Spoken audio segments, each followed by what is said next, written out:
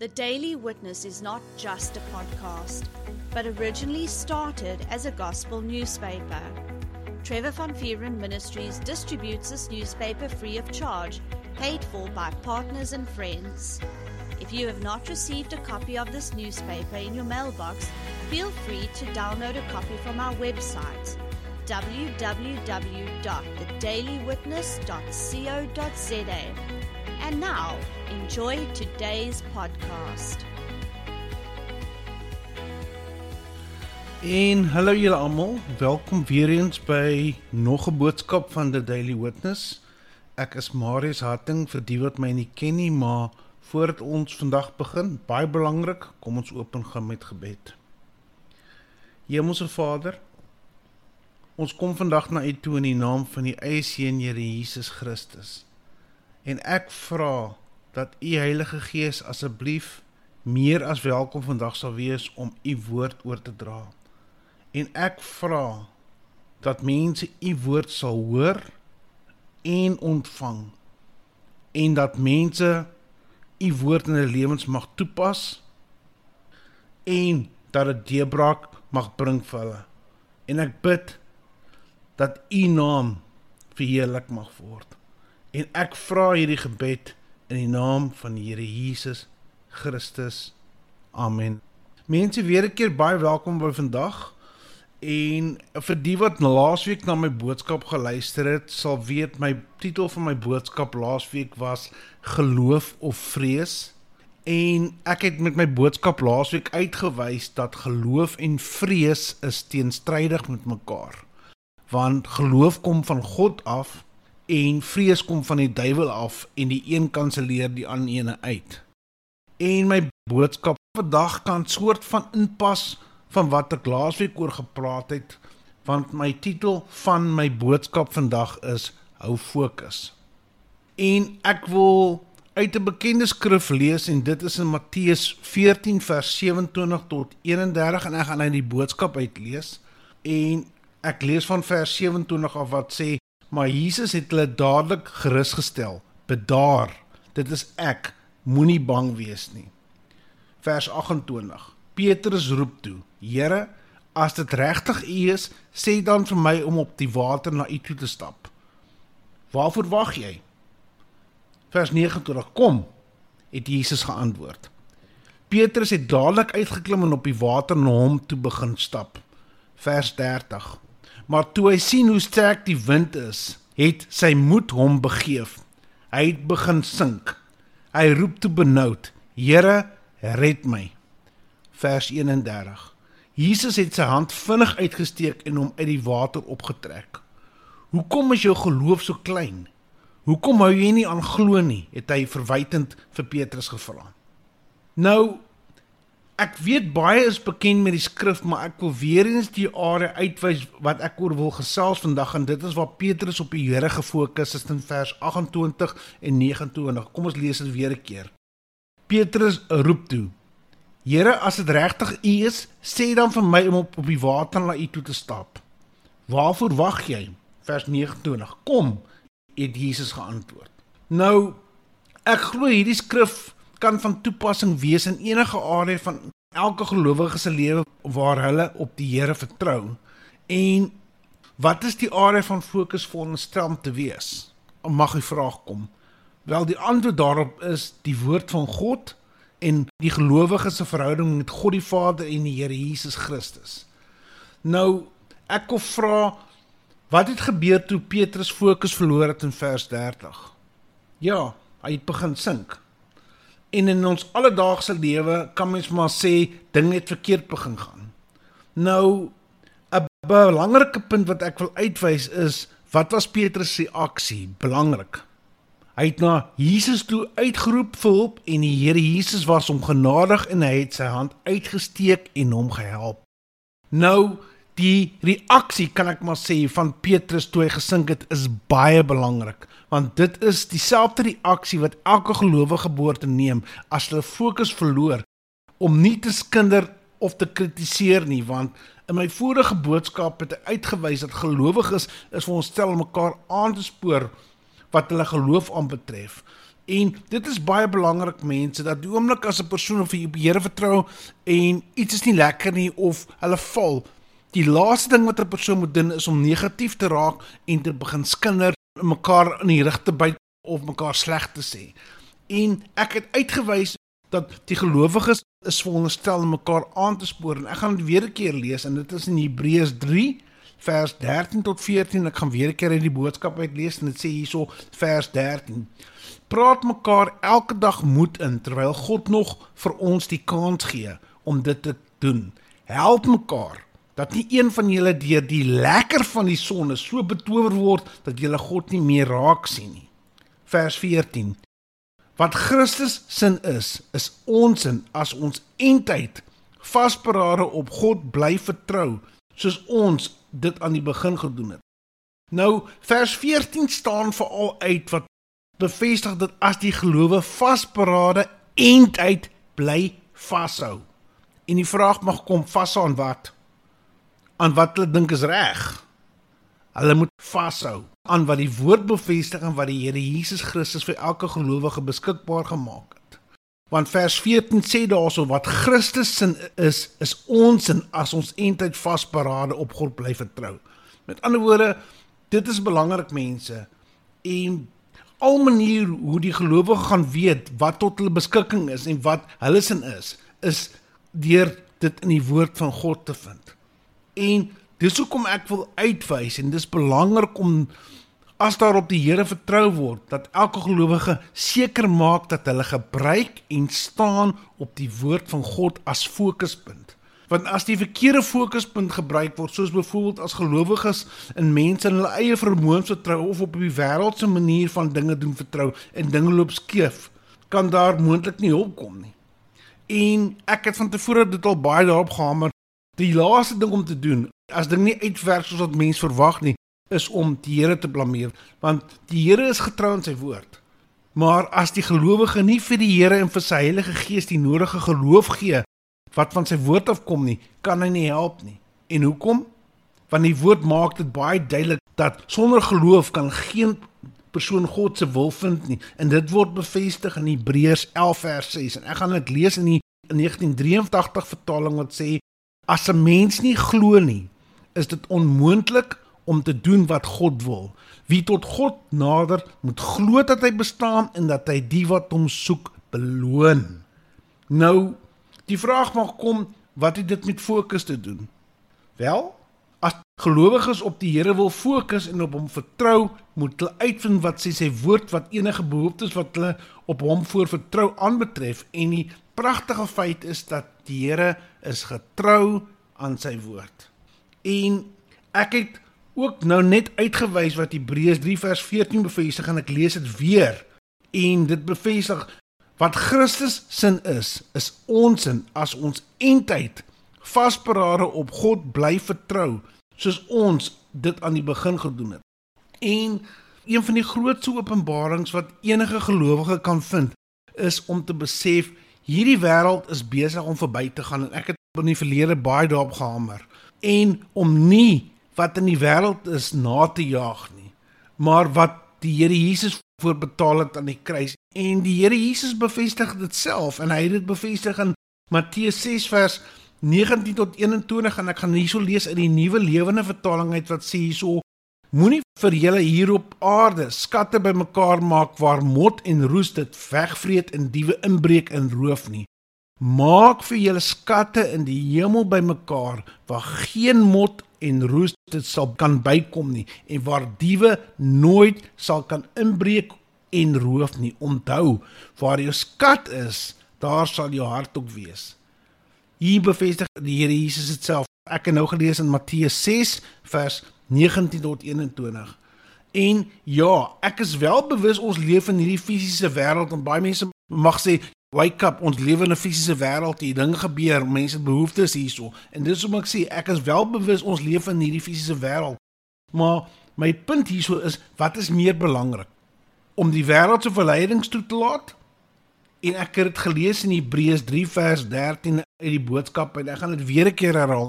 Praat mekaar elke dag moed in, terwyl God nog vir ons die kans gee om dit te kan doen.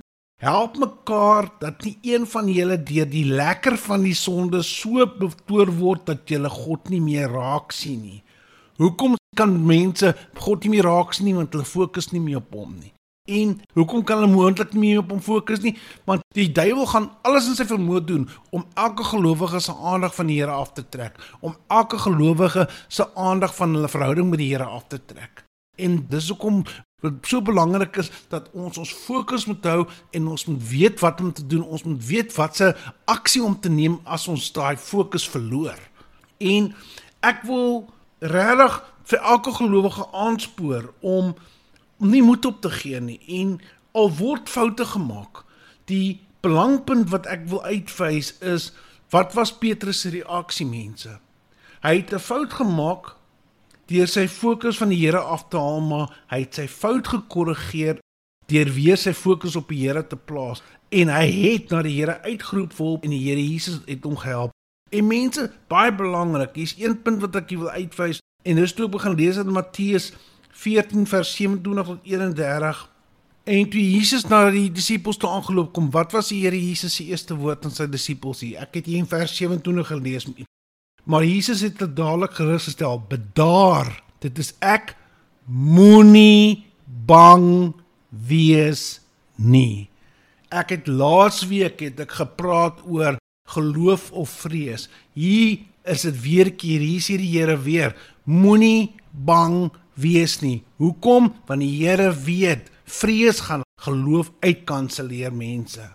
En dit is belangrik, dat mense besef, as hulle fokus op die Here, en ek het nou uitgewys in hierdie boodskap, ek het uitgewys as 'n gelowige op die Here fokus vir 'n behoefte, en hulle het 'n skrif waarop hulle staan, en hulle hou vas aan 'n skrif, en mense mag my vra, hoe fokus jy op 'n skrif? Mense, dit is so belangrik, ek het laasweek uitgewys, as 'n persoon 'n skrif vat, kan hy 'n persoon 'n skrif vat, en 'n gelowige kan hy geskrif persoonlik maak. Ek het laasweek gesê, mense kan hy skrif vat, Filippense 4 vers 19 bevestig byvoorbeeld, my God sal in elke behoefte van ons ryklik voorsien volgens sy oorvloedige rykdom in Christus Jesus.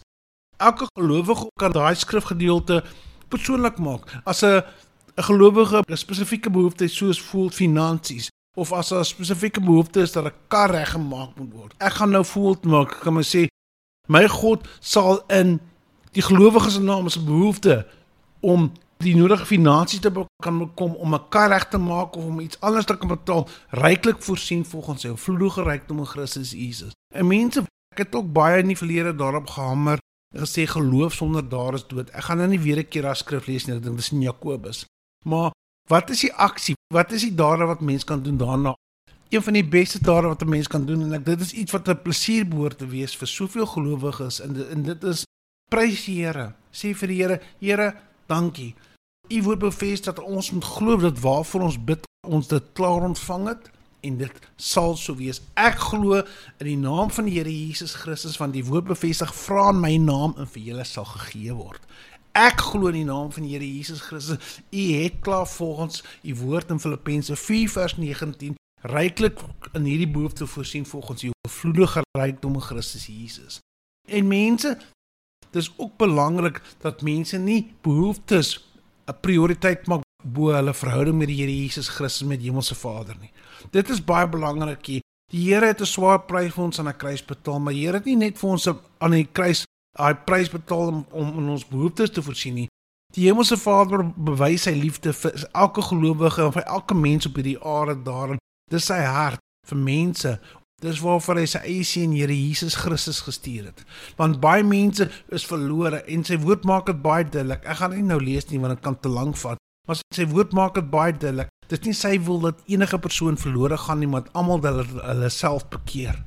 En dit is die Vader se hart en wil, dat elke persoon op hierdie aarde, elke persoon wat in 'n straat loop, dat hulle harte en lewens met die Here regmaak, en dit is moontlik. En dis hoekom ek geglo dat dit is op my hart geplaas om te praat oor hou fokus, want daar so baie mense wat op buitekant mag wees, maar wat mag rondloop, wat heeltemal fokus verloor. Hulle probeer, hulle het op hulle gesig geval, en hulle mag moontlik te skaam voel om op te staan. En dis hoekom ek laasweek ook gepraat het van geloof of vrees, want 'n persoon moenie enige vorm van vrees in 'n lewens toelaat nie, want mens kan nie met vrees en stres en depressie sit en depressief wees en dan probeer nog steeds nie. En ek sê dit nie dat ek sê mense moet nou dink, ag, what's the use, nou, dan kan ek niks doen nie. Daar is 'n weg uit, maar die ding is, ek het laasweek genoem, dit is belangrik dat as daar situasies in ons lewens is, dat ons dit voor die Here neerlê. Ek het dit nie verlede week in my boodskap genoem nie, maar die Here Jesus se uitnodiging waar hy sê, kom na my toe, almal toe wat oorlaai en belas is, en kom leer van my. Mense, dit is 'n uitnodiging wat die Here vir elke persoon gee. Die Here Jesus gee dit vir elke persoon waar hy sê, kom na my toe, almal wat oorlaai en belas is, en leer van my, want my juk is lig, my las is min. Maar die ding is, al soveel mense in plaas van om die Here se uitnodiging te aanvaar, hardloop hulle weg. En hulle hardloop weg vir wat? En wat het met Petrus gebeur toe hy fokus verloor het? Hy het gesink. Nou wat gebeur met mense as hulle voel hulle kan nie meer en hulle hardloop weg? Hulle gaan sink. Hulle gaan sink in hulle situasie. En ek sê dit nie om negatief te wees of om snaaks te wees nie, maar dit is die gevolge daarvan. Want die ding is, ons moet verstaan, ons het 'n vyand in hierdie wêreld. En ek het nou genoem, hy sal alles in sy vermoë doen om enige persoon, enige gelowige van die Here af weg te hou en om hulle te verlei en hulle aandag van die Here af te trek. En dis hoekom dit so belangrik is om te besef, as ons fokus op die Here en as ons fokus op wat beskikbaar is vir ons en ons hou daai fokus en ons kyk vir die Here en soos ek nou nog genoem het, Petrus het 'n fout gemaak. Hy het fokus verloor, maar sy reaksie nadat hy fokus verloor is belangrik en hy het nog steeds gesê, Here, help my. Met ander woorde, hy het 'n fout gemaak, maar hy het nie gesê, ag, wel, ek het nou fout gemaak, nou, that's it, nou gaan ek sink nie. Hy het nog steeds na die Here toe uitgeroep en die Here Jesus was hom nog steeds genadig. Nou, ek wil regtig vir die mense vra en vir die mense aanspoor om, soos ek nou nog genoem het, mense, as dit kom by ons verhouding met die Here, as dit kom by jou verhouding met die Here, as jy op die Here vertrou vir iets en dit raak moeilik en voel, jy weet, ek hou vas, maar niks gebeur nie, moenie moed opgee nie. Want die woord bevestig ook, as ons eindtyd volhou, sal ons op die bestemde tyd die oes insamel. En dis belangrik en dis wat die Here wil hê en ons is nie alleen nie en elke gelowige is nie alleen nie, ons het die Heilige Gees, die Here het elke gelowige die Heilige Gees gegee, maar dis belangrik, ek het van tevore my vorige boodskappe genoem, is belangrik om die Heilige Gees die plek in elke gelowige se lewe te gee, om nie vir die Heilige Gees te sê, bly een kant nie, want ek het van tevore genoem, die Heilige Gees is liefdevol, dis God se Gees, maar die Heilige Gees gaan hom geensins op enige persoon afforceer nie. Elke gelowige moet die Here se Heilige Gees in hulle lewens die vryheid gee om te kan doen waarvoor die Here Jesus Christus betaal, want as mense reg sal onthou, voor die Here Jesus opgevaar het na die hemel toe, het hy gesê, julle moet nie besorg wees nie, want ek gaan vir julle 'n helper stuur. Die Here Jesus het geweet, dat elke gelowige gaan 'n helper nodig, en dis waarvoor hy die Heilige Gees gestuur het. So 'n persoon moet nie dink as hulle situasies moet hanteer, hulle sal nie, die Here is daar vir hulle. In Hebreërs 13 vers 5 bevestig ook, die Here sal ons nooit verlaat nie, hy sal ons nooit in die steek laat nie, maar weer eens, as die persoon sê, Here, ek wil dit in my lewe sien, wat moet daai gelowige doen? Hulle moet dan daai skrif vat en op daai skrif fokus, dit sê, Here, ek kyk na die skrif, U woord bevestig, U sal ons nie verlaat nie, U woord bevestig, of in die ander gevalle, U woord bevestig, U sal elke behoefte vir my ryklik voorsien, ek hou aan die skrif vas, Vader, U is getrou in die woord, en ek gaan dit nie los nie.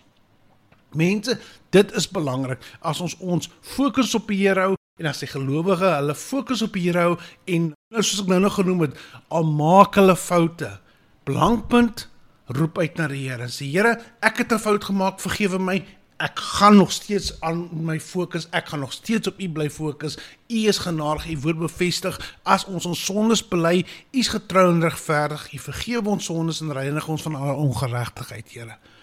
En mense, dit is belangrik hierso, is om nie as mense op die Here fokus en op die Here vertrou vir iets en iets gaan verkeerd of daar word, soos hulle in Engels sal sê, baie mense gebruik die gesegde, as daar 'n spanner in die hoek gegooi word nie.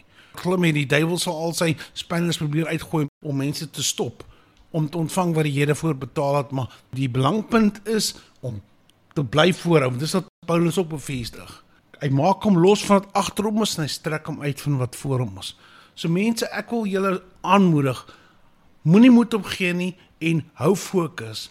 En as, soos ek nou net uitgewys het, as dinge nie reg loop nie, vertrou op die Here en vra die Here om te help, en sy Heilige Gees is daar om elke gelowige te help.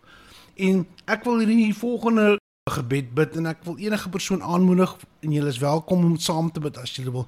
Kom ons bid gou. Hemelse Vader, ek kom vandag na U toe. In die naam van die eie Seun, Here Jesus Christus. En ek vra dat U my asseblief sal vergewe waar ek my oë en fokus van U en van die woord af kon gehaal het. Ek vra dat U liefdevolle Heilige Gees my asseblief sal help om weer U woord voor my oë as fokus te kan hou. En ek vra hierdie gebed in die naam van die liefdevolle Seun, Here Jesus Christus. Amen. En mense, as daar enigins vir iemand is wat na die boodskap luister en sê, jy verwys na die Here, jy verwys na om jou fokus op die Here te plaas, maar hulle het nie regtig 'n verhouding met die Here nie. Ek wil net julle uitnooi om die volgende gebed saam met my te bid. Here Jesus, ek kom vandag na U toe. En ek bely en besef dat ek 'n sondaar is volgens U woord. Maar ek glo ook dat U vir my sondes aan die kruis gesterf het. Ek glo ook dat God die Vader U as sy eie Seun namens my na die kruis toe gestuur het om vir my sondes aan die kruis te betaal.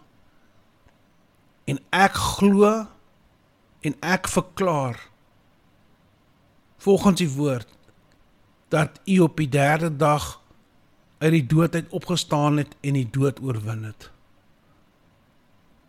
En ek vra U vandag om in my lewe in te kom as my saligmaker en my ewige verlosser. En ek dank U dat ek glo dat ek nou U kind is. En ek dank U, Hemelse Vader, dat U Seun Here Jesus Christus nou my verlosser is. Amen. Mense, ek is uit tyd. Ek sê vir julle baie dankie dat julle na hierdie boodskap geluister het en kyk asseblief vir ons boodskap volgende week weer 'n keer en ek het van tevore genoem, ons is op verskeie platforms. Ek is op X wat van tevore bekend was as Twitter.